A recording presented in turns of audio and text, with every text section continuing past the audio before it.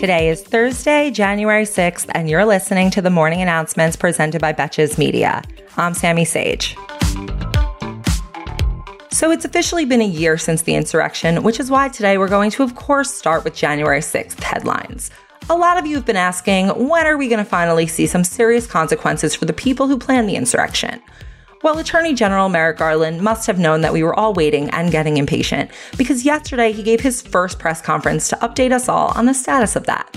He revealed that so far 17 people have been charged with conspiracy to obstruct Congress, and he referred to perpetrators who may not have been at the Capitol on January 6th, which of course leaves open the possibility of a criminal investigation into the Trump White House.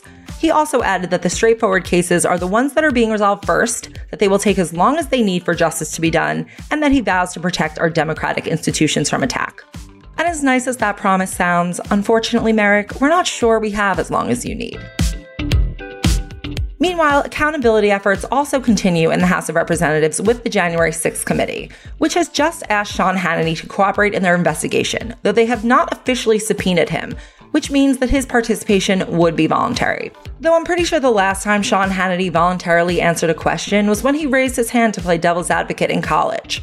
But anyway, the committee told Hannity that they had dozens of text messages between him and Trump, which was, I'm sure, just Trump asking Hannity if he's going to wear heels or flats tonight.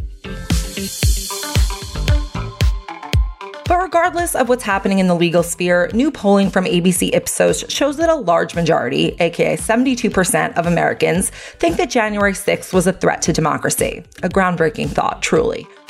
However, that data also shows that Republicans are split, with 45% saying it was a threat and 52% saying those involved were protecting democracy. Does anyone know where those 52% of Republicans were a year ago today? I have a theory.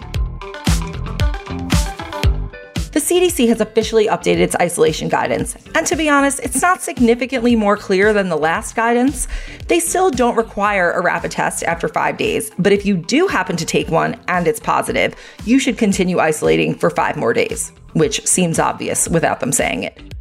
Those who do leave isolation without a test but who don't have symptoms are urged not to fly on planes or eat in restaurants, a guideline by which I'm sure they will happily abide. In other news, the CDC suggests that you pretend your problems don't exist instead of dealing with them.